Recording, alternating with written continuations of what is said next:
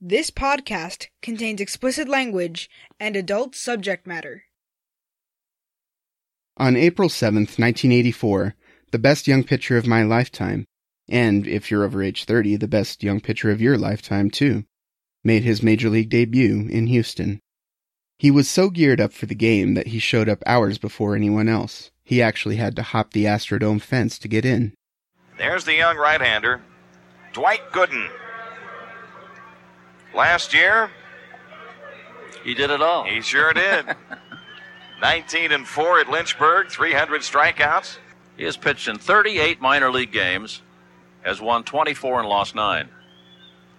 Kind of interesting to look at his stats, Jim. A 2.57 ERA in the minors, and he struck out 344 batters in 270 innings. Oh. Gets his first strikeout here. The Astros down in order in the first. Dwight Gooden, impressive.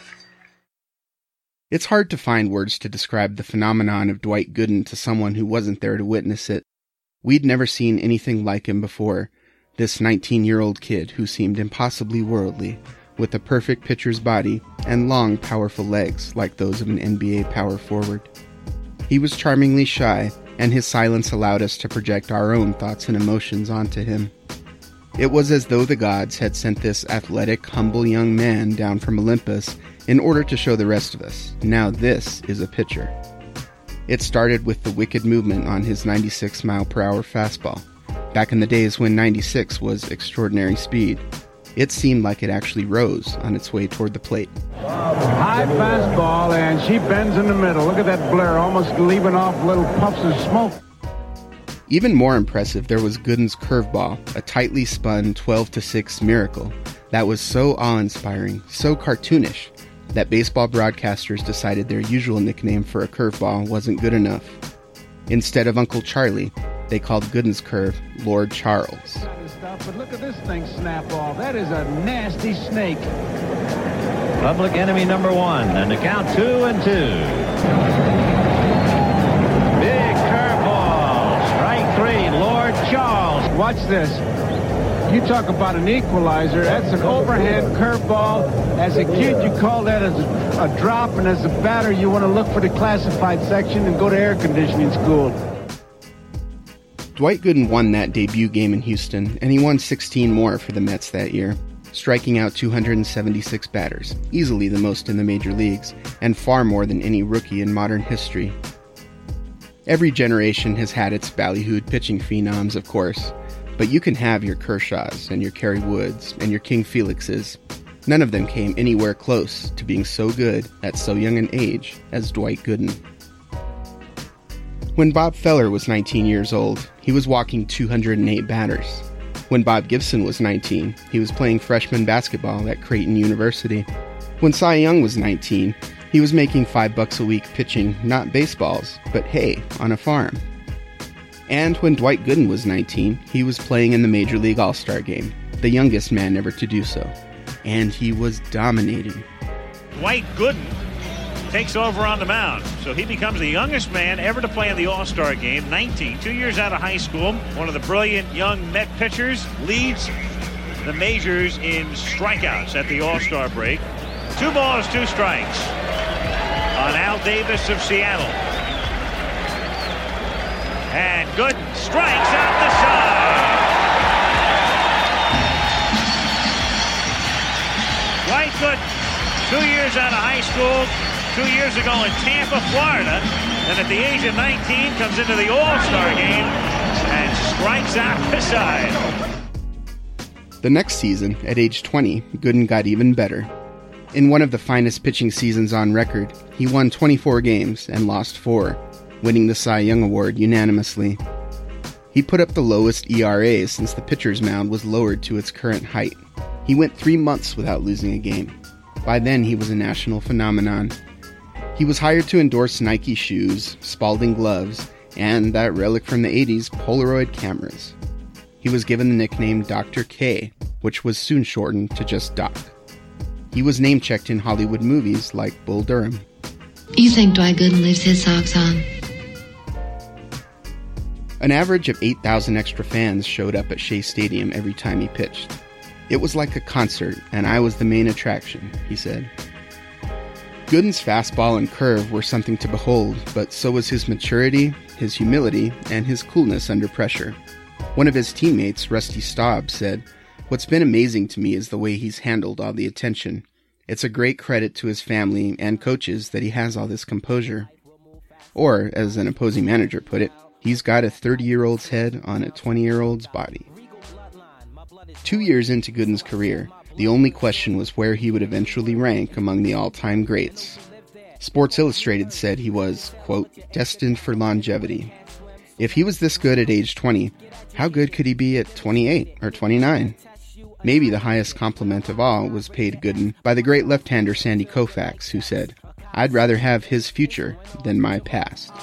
Stop showing off. See, in the 80s, we threw the peace sign, but now I hold my peace and gonna keep mine. My words got life, got DNA, proteins, you can never take my words away. Yo, the Hall of Fame, you gon' find me there. Straight blunted in my picture like, yeah. Saying life, slow down. I'm trying to make life slow down. I'm hoping that life slow down. I wanna make life slow down. Trying to make life slow down. But I'm the master, and so I know life must move faster. But like many mythological tales, this one had a tragic ending. Gooden flew too close to the sun, and his wings began to melt. Though he projected an aura of serenity, the pressure of meeting people's expectations was tearing Dwight Gooden apart inside. He started to drink. A lot. And that off-season, in January 1986, he was introduced to cocaine by a couple of prostitutes and his cousin Bo, the small-time pimp.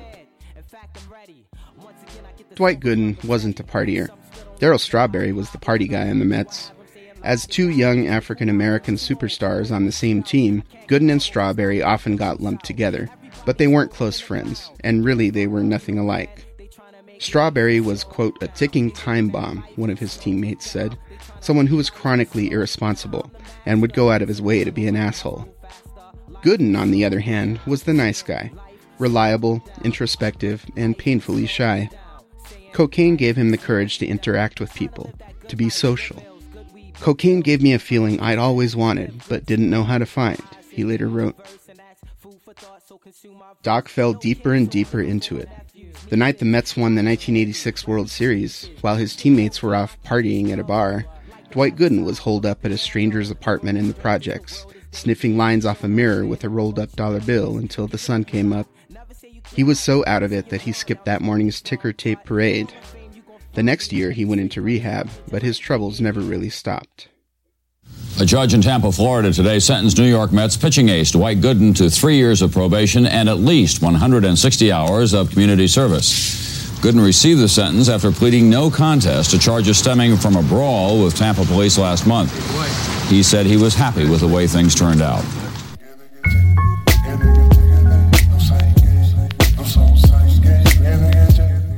Over the next 2 decades, Gooden would be arrested at various times for assaulting police officers, punching his girlfriend, endangering his kids, driving under the influence, and violating his probation by using cocaine. He went to prison for 7 months, but even that didn't scare him straight. Today he lives in an apartment in Jersey City, clinging tenuously to sobriety.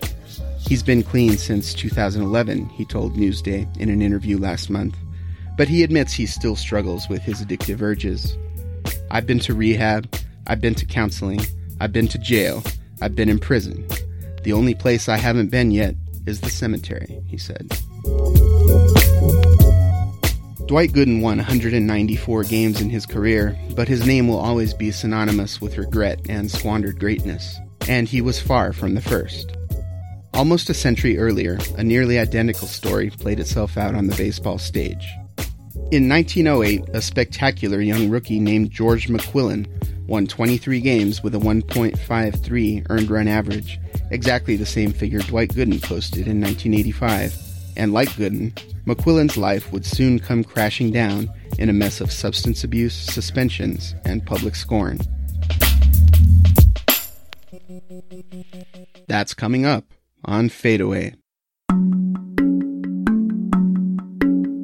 Everybody, and a very pleasant Sunday to you, wherever you may be. Makes the catch! He's won 7 in a row. He is some kind of unbelievable young Mark Friedrich. And the fans want him to come back. The fans are calling for him to come back. There it is. There it is. If it stays fair, there it is, number 60. How about that? Standing ovation for Roger Maris, who's got number 60. And now, ladies and gentlemen, heading out to the mound, please welcome the greatest of all time, Muhammad Ali. I might have been given a bad break, but I've got an awful lot to live for. Thank you.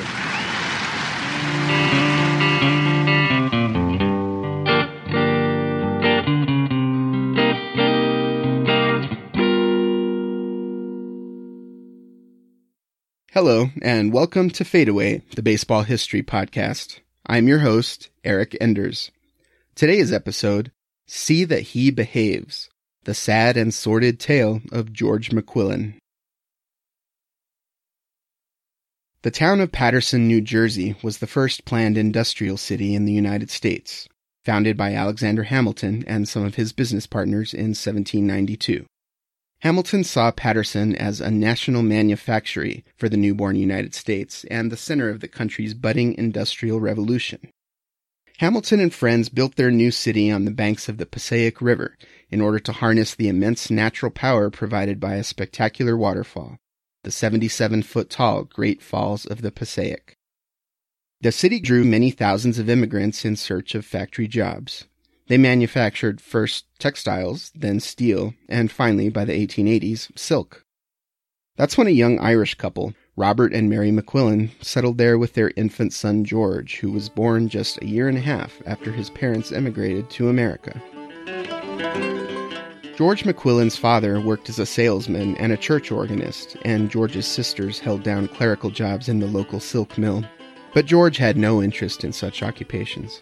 All he wanted to do was play baseball. In 1904, the 19-year-old McQuillan was able to latch on as a pitcher with Paterson's local team, the Intruders, who played Class C ball, the second lowest level of the minor leagues. One day at the ballpark, he became smitten with an 18-year-old girl in the stands named Mary Bernadine. That winter, he married her, and 2 years later, they had a son. Like Max Scherzer, the great Washington pitcher, George McQuillan had a brown left eye and a blue right eye, a condition known as heterochromia. Standing 6 feet tall in his socks, McQuillan was considered big and burly for his time. One journalist wrote that he looms up on the landscape like the head boss of a gang of lumberjacks. Fans and teammates alike called him Big George, or more frequently, Big Mac, and his fastball sped toward home plate like it had special sauce on it. After pitching well for the Paterson Intruders, McQuillan earned a promotion to the country's top minor league, the Eastern League, where he spent 3 years dominating the competition, winning twice as many games as he lost. In order to support his young family, he also spent winters working as an electrician for the Edison Electric Company, an apropos profession for a man whose middle name was Watt. Toward the end of the 1907 season, McQuillan caught the attention of the Philadelphia Phillies, who brought him to the majors on a trial basis. Big Mac aced the test, setting a new major league record by not allowing an earned run in the first 25 innings of his major league career. His record would stand for more than a century before being broken by an Oakland A's pitcher, submariner Brad Ziegler, in 2008. After that spectacular cup of coffee, there was no doubt that McQuillan would be in Philadelphia's starting rotation as a rookie in 1908. The Phillies were mediocre, but their 22-year-old phenom was transcendent, turning in one of the most accomplished rookie seasons in the history of the sport. McQuillan pitched in 48 games, 15 more than any of his teammates, and won 23 of them, throwing 32 complete games and a remarkable 7 shutouts. McQuillan's earned run average was a dazzling and Gooden-esque 1.53 runs per game. Perhaps more impressively, the young McQuillan threw a mind-blowing 359 2/3 innings, which is still the third highest workload for a rookie in modern baseball. The press dubbed him Giant Killer, because he beat the National League's marquee franchise, John McGraw's New York Giants, so often. George McQuillan was a cocky SOB. Reporters described him as never lacking in self-confidence. He is game to the core, Baseball Magazine wrote. Strong as a bull. Has control, speed, and a wise head. What more could you ask of a pitcher? McQuillan worked more quickly and efficiently than any pitcher in baseball, starting his windup immediately upon catching the return throw from his catcher. He once pitched a complete game victory in a little over an hour. In 1908, McQuillan was the best pitcher in the league except for New York's Christy Mathewson, known as the Christian Gentleman, the blonde-haired ace who was the idol of school children everywhere. McQuillan drew favorable comparisons to Mathewson on the mound, and in one photo at least, he looks remarkably like him too.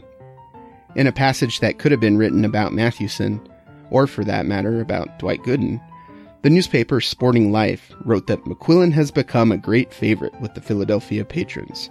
He deserves his popularity for his good work, conscientious effort, tractability, and modesty. But it was quickly becoming apparent that off the field, Big Mac and the Christian Gentleman were not at all alike. Christy Mathewson didn't like to drink. George McQuillan didn't like to drink either. He loved to drink. He lived for it. And when he drank, he made decisions he usually regretted. In August 1908, midway through George's breakout season in the big leagues, Mary McQuillan grew weary of his carousing and philandering and filed for divorce. And that was only the beginning of George McQuillan's troubles. After his brilliant 1908, McQuillan decided to make some extra cash by playing in the Cuban Winter League, a league unlike any other in the world at the time. Cuba was home to the only professional baseball league where white Americans, African Americans, and light and dark-skinned Latinos all played together on integrated teams. Pitching for Matanzas, McQuillan got to face Negro League legends like John Henry Lloyd, Bruce Petway, Pete Hill, and Grant Home Run Johnson. His teammates on Matanzas included the African American stars Bill Francis and Jude Gans. But the Matanzas team was having financial troubles that year, and it disbanded halfway through the season. The owners gave McQuillan $10 in severance pay to get home to the U.S., but he quickly blew the money, probably on liquor and prostitutes. Now broke and stranded in Havana, McQuillan begged for a loan from a friend of his, a former minor league player who was now a businessman in Cuba. The friend lent him $25 to pay his steamship fare home. "I will send it to you as soon as I get home," McQuillan promised in a flowery 3-page letter. Several years later, though, after McQuillan ignored telegrams, registered letters, and other attempts to collect, the man was forced to write McQuillan's employers so the debt could be garnished from Big Mac's wages. Despite his excessive drinking, McQuillan turned in a good season for the Phillies in 1909, though not quite his otherworldly performance of a year earlier. He won only 13 games and lost 16 for the mediocre Phils, but he had an outstanding 2.14 earned run average, and he ranked among the league leaders in shutouts, games pitched, and strikeout-to-walk ratio. But the season ended on a sour note for both team and pitcher. The Phillies fired their manager after winning just 12 of their final 28 games, and toward the end of the season, George McQuillan's skin and eyes began to turn yellow. The next season, 1910, was the year George McQuillan fell off the wagon. Figuratively speaking, at least, he not only fell off the wagon, but he rolled under the wheels and was trampled. When he showed up for spring training, McQuillan's complexion was still a sickly yellow color. He spent much of spring training bedridden with what the papers called a return of yellow jaundice. One morning, while he was sick in bed, a loud crash woke McQuillan up and pieces of plaster tumbled down onto him from the ceiling above. A bolt of lightning had struck the hotel where the Phillies were staying and ripped a hole in the roof. Thankfully, no one was injured. That spring, newspapers joked that McQuillan was, quote, the leading twirler of the Yellow Jaundice League. But really, it was no laughing matter. McQuillan's jaundice was almost certainly caused by cirrhosis. He was drinking so much that his liver was ceasing to function. In a normal, healthy person, the liver takes a pigment called bilirubin, one of the body's natural byproducts, and converts it into bile. In a person with cirrhosis, though, the decaying liver can't turn bilirubin into bile fast enough, So all that excess bilirubin gets trapped in the bloodstream, turning the person's skin yellow and often their urine dark brown and their feces white.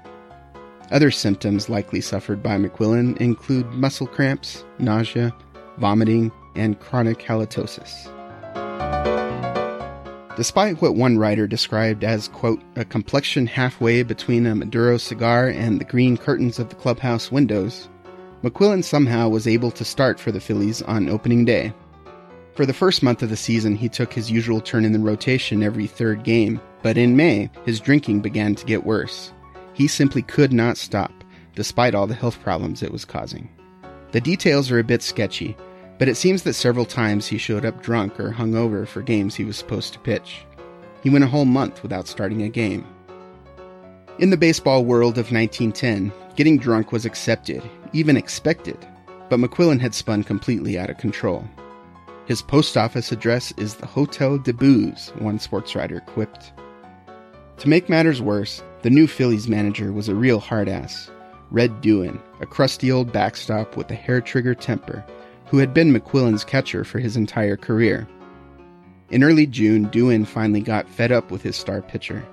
He fined McQuillan $250, almost a month's salary, and suspended him indefinitely. He sent Big Mac home to New Jersey with strict instructions to dry out.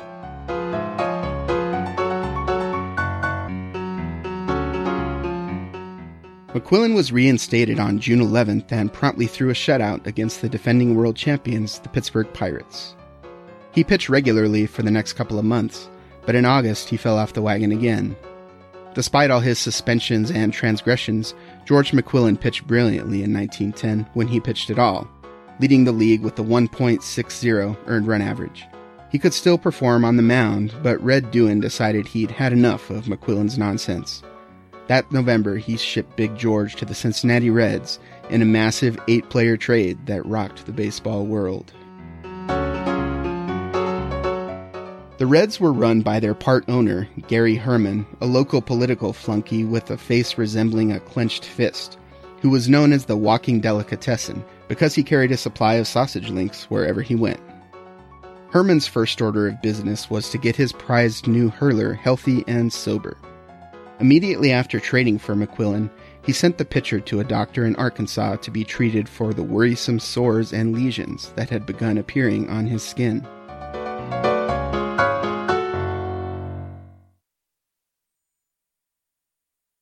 In the late 19th and early 20th centuries, the waters of Hot Springs, Arkansas were a mecca for well-to-do Americans suffering from a variety of illnesses. Many doctors of the era believed the city's naturally heated spring water contained medical properties that helped cure just about any skin or blood-related disease. Many other doctors believed that those doctors were a bunch of quacks, but the public, for the most part, believed in the value of what was called taking the waters. Dozens of medical clinics and Victorian-style bathhouses dotted the main street of the small mountain town, and the less scrupulous doctors would hire touts to board every train headed toward town and drum up business from the ranks of the unfortunate sick. People came to Hot Springs to be treated for rheumatism, gout, arthritis, and many other things, but the whopper, the disease that brought more patients to Hot Springs than any other, was syphilis. And that's almost certainly the reason why, wink wink, Hot Springs became a popular place for Major League Baseball teams to hold spring training. That way, players could be treated for VD without missing too much time on the field. The Cubs became the first team to train in Hot Springs in 1886, and they were followed by the Pirates, Cardinals, Red Sox, Tigers, Phillies, Dodgers, Browns, and George McQuillan's new employers, the Cincinnati Reds. The Hot Springs of Arkansas enjoys the reputation of being a mecca to all syphilitic subjects, McQuillan's doctor, Eugene Hay, wrote. After a long train ride, McQuillan arrived in Hot Springs on Thanksgiving Day 1910 and immediately went to see two of the most reputable syphilis doctors in town, Dr. Hay and his son-in-law, William Forbes. The doctors mailed progress reports on McQuillan's health to Gary Herman, the Reds owner, who was paying for the treatment up front. It would later be subtracted from McQuillan's salary.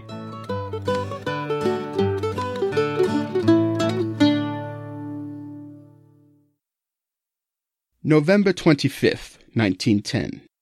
Mr. Gary Herman, Cincinnati, Ohio.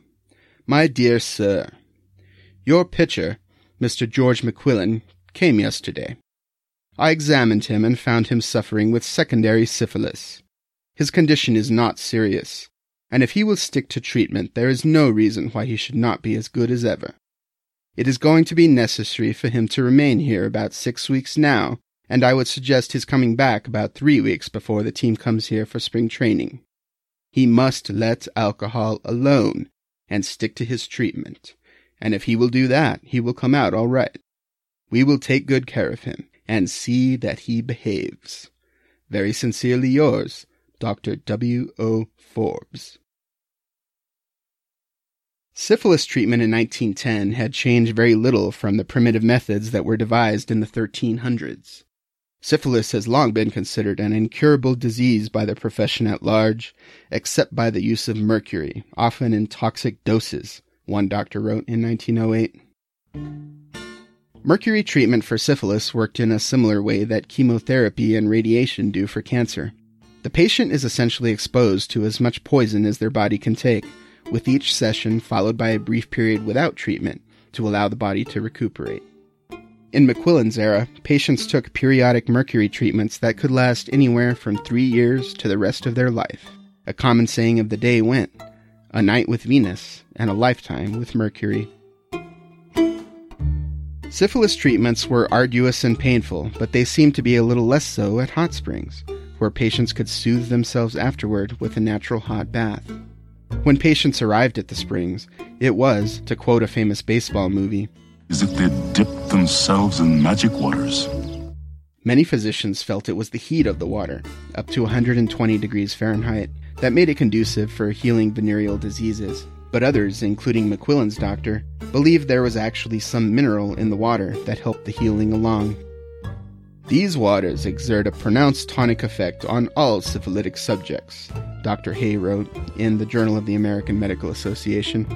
Whether it is because the waters possess more solvent and eliminative powers than ordinary hot water, or that there is some unknown element possessing superior healing virtues, cannot be positively stated. Hay's theory was that the water's ability to soothe enabled him to administer higher, more toxic doses of mercury than he otherwise could, because the pain-relieving properties of the hot springs helped the patient recover in between sessions. There was also the theory that the treatment worked better in hot springs because living for weeks in remote Arkansas, without many of the temptations of city life, affected patients' behavior for the better. As one local doctor wrote, "Having taken the long journey after much anticipation, preparation, and often at great sacrifice in the matter of time and money, patients arrive at the springs with an earnestness of purpose and with a fixed idea that they will make any personal sacrifice, particularly in the matter of creature comforts, in order to be benefited or cured. They for a time undergo personal reformation, and usually sedulously refrain from alcoholics, from tobacco, from the card table with its late hours, and from sexual indulgence."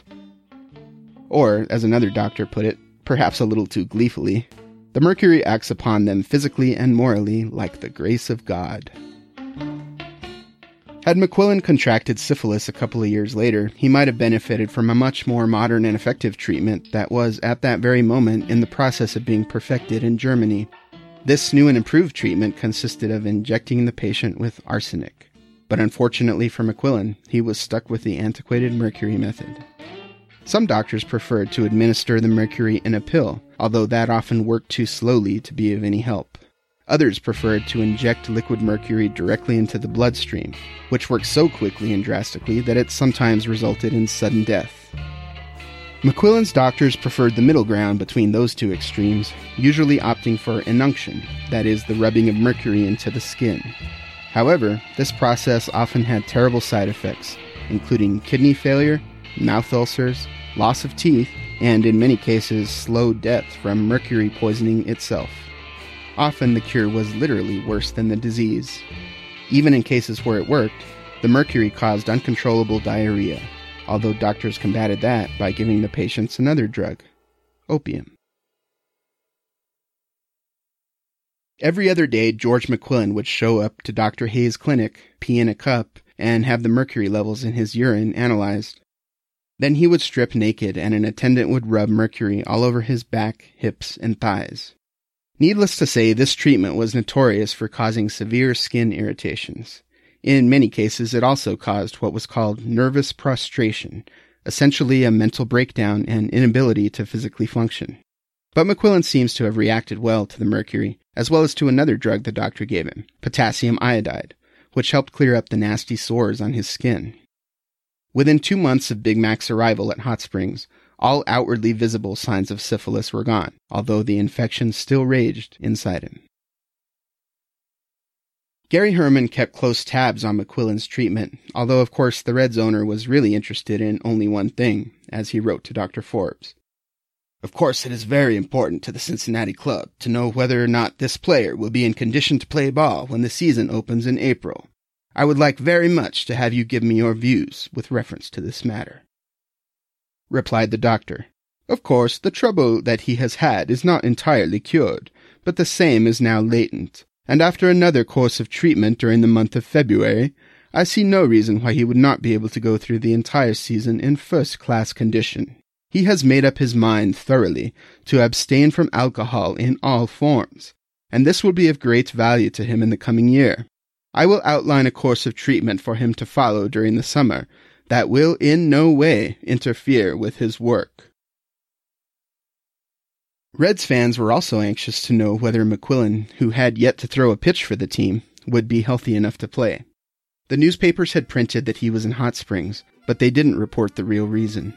One paper, Sporting Life, couldn't keep its fabrications straight, first reporting McQuillan's affliction as rheumatism, then a few days later as the flu, and then a few days after that, reporting that he was in Hot Springs merely to lose weight. Some fans were probably able to read between the lines and discern the truth. In any case, McQuillan was feeling so much better by December that he asked permission to go home for Christmas. That was denied. He still had mercury treatments scheduled. So instead he asked his wife Mary, with whom he had reconciled, to spend the holidays with him in Arkansas. When she arrived, by way of apology, he bought her one hell of a Christmas present, a huge diamond ring with matching earrings, an ensemble that McQuillan could not even begin to afford. It cost $280, about 1/5 of his annual salary, and the local Hot Springs jeweler was reluctant to sell it to him on credit. But McQuillan talked him into it by getting a more respectable citizen, Washington Senators catcher Gabby Street, to vouch for him. Once his weeks of mercury inunction were over, Dr. Hay gave McQuillan a supply of a special pill containing mercury, arsenic, and gold, which he was to take throughout the baseball season. This pill wouldn't fatigue McQuillan quite as much as full-blown mercury inunction, and would allow him to travel with the team and pitch regularly. In 1911, Big George pitched about as well as you might expect for someone who was ingesting toxic pills on a daily basis, pills that irritated his gums and wreaked havoc on his digestive tract. He won his first game of the season, but after that he had consecutive games where he gave up 9 runs, 10 runs, and 10 runs again, forcing the team to remove him from the rotation. McQuillan has not been worth a pumpkin seed to the Reds this year, one reporter wrote. His persistent refusal to take care of himself and to lead the simple life has ruined a most promising future. George didn't do much better in the bullpen, and midway through the season, after he gave up 7 runs in one relief outing, Cincinnati sold him to a minor league team, the Columbus Senators. Vowed McQuillan, "I won't be there long, I tell you."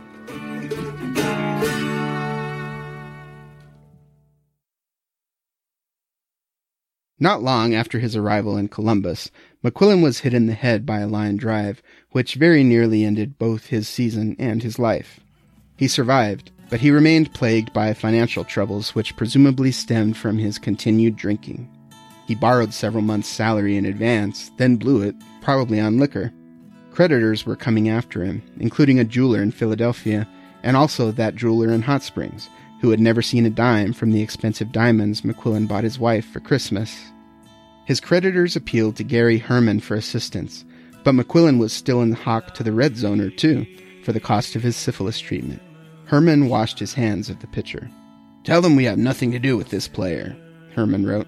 "Take it up with the Columbus Club." Love spends all my money on whiskey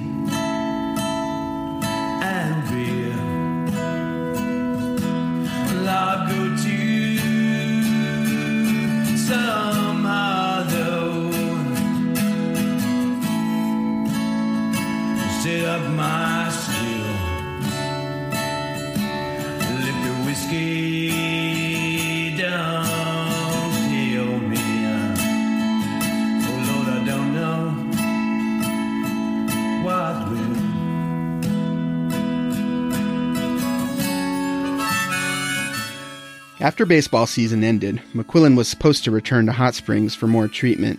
As we mentioned earlier, mercury inunction usually lasted at least 3 years, but many patients never went back once their first round of treatment was over. The visible manifestations of the disease were gone, so they figured they didn't need more medical attention. Such assumptions could not have been more wrong. The initial treatment, doctors emphasized, should be looked at as the beginning of the cure, rather than the end. But all too often, patients skipped the follow-up sessions, and this allowed the disease to return, sometimes years or decades later, often resulting in disfigurement or even death. Whether McQuillan ever went back to finish his treatment is unknown, because the paper trail stops at the point the Reds traded him. But it seems unlikely he could have afforded to pay for fancy medical care, given all his financial troubles, as well as the fact that he was no longer drawing a major league salary. If he never went back, then it appears he may have gotten very lucky. There's no record of him ever suffering symptoms or receiving treatment after 1911, and he managed to live another 30 years in what appears to be reasonably robust health. After 2 years in the minors with Columbus, McQuillan got another chance in the big leagues with the Pittsburgh Pirates, and enough time had passed that the press treated it as a feel-good comeback story. He never regained the stardom of his youth, but he did spend the next 6 seasons bouncing around the majors, pitching solidly mediocre ball for solidly mediocre teams. It wasn't Christy Mathewson, but it was better than nothing.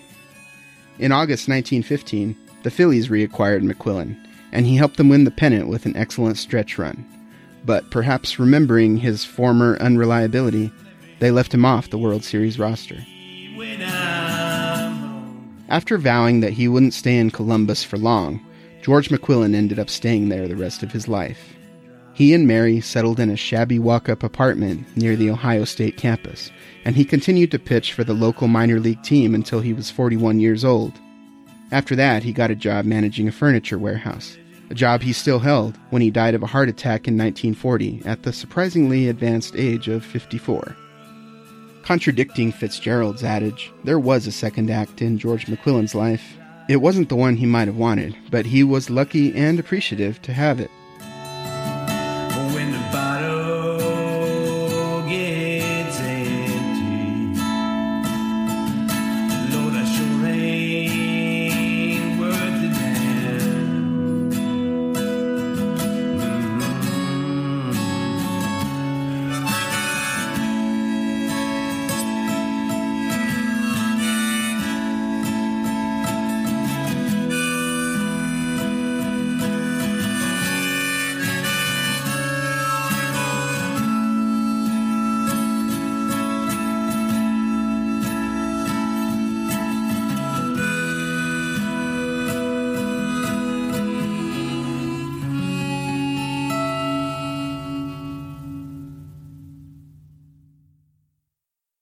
So that's the sad tale of George McQuillan. I've got just one more story to tell you about him, and I've saved it for the end because I'm not entirely sure what to make of it. This story takes place in 1914 during McQuillan's return to the major leagues with Pittsburgh, and it seems like a tall tale, almost too far-fetched to believe. But it was reported in the newspaper, complete with names and dates, so here goes. McQuillan apparently liked to play police detective in his spare time. He had some friends in the New York City Detective Bureau, and whenever he was in the Big Apple, he would stop by the station house to shoot the breeze. He often passed the time by browsing through mugshots of wanted criminals to see if he'd ever encountered any of them in his seedy haunts. One night, McQuillan tagged along as one of his cop buddies was doing undercover surveillance on a cafe known to be frequented by shady characters. McQuillan casually sauntered into the cafe, took a look around, and recognized one of the patrons as a wanted man whose photo he'd seen that afternoon in a mugshot book. The cop sent McQuillan in to strike up a conversation with this crook and see if he could convince the guy to walk outside and get in a taxi, at which point policemen would storm the cab and arrest him. McQuillan agreed, and he pulled off his part to perfection. The man was arrested. Said McQuillan, "I was just a little bit dubious, for I didn't have any kind of weapon, and these fellows who have their pictures in rogues' galleries aren't the kind to fool with." The man McQuillan had helped arrest was part of an elaborate scam involving fake horse race betting. The leader of this gang would walk the streets looking for naive tourists carrying large amounts of cash, and then convince them that he had a sure thing on a horse race. He had access to fixed results from any race, he said, because a buddy who worked at Western Union would wire him the race results before they were actually broadcast. The mark, in this case an Englishman named Eugene Adams, would then be taken to an elaborately constructed fake gambling parlor called the Big Store, where con men posing as fellow bettors would cajole the rich guy into laying down a huge bet, in this case $4,600. As soon as that bet was placed, a fake raid would be staged with fake policemen, and everyone would flee the premises, including the phony cashier who'd just taken this huge bet. At that point, a fake detective would show up and detain the victim for just long enough to prevent him from running after the cons who were fleeing with his money. After a few questions, the fake cop would leave, and the victim would go home none the wiser, still thinking he'd been part of a real police raid involving real cops and real gamblers. This scam worked so well that the syndicate swindled unsuspecting rubes out of $2 million over a 7-year period. But this Mark, Adams, didn't fall for it completely.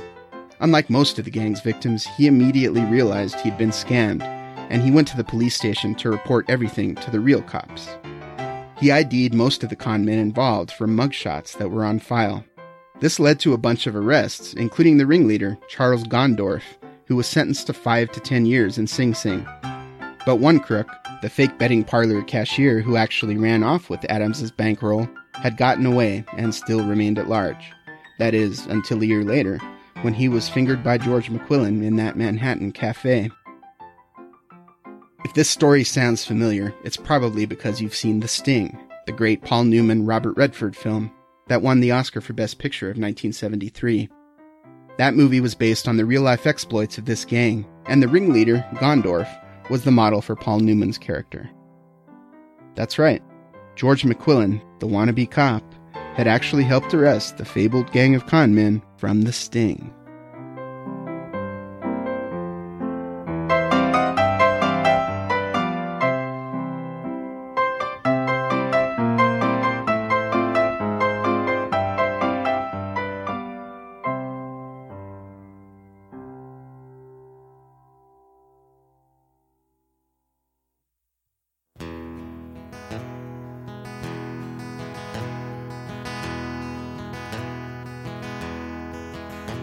I was drunk, I was down, I was wandering around my bed.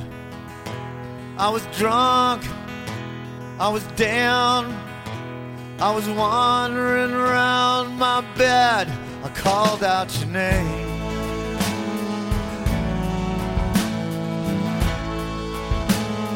Call out your name.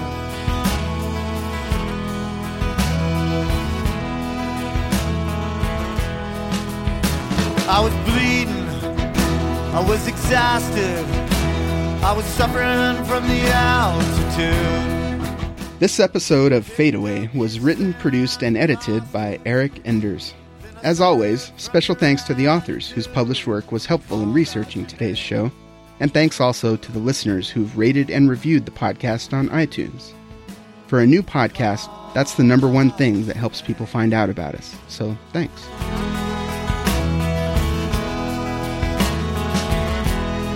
Called out your name.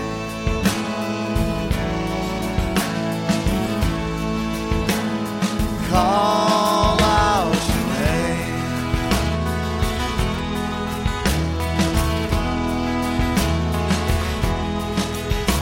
I was summoned by the angels to be hung beside your picture.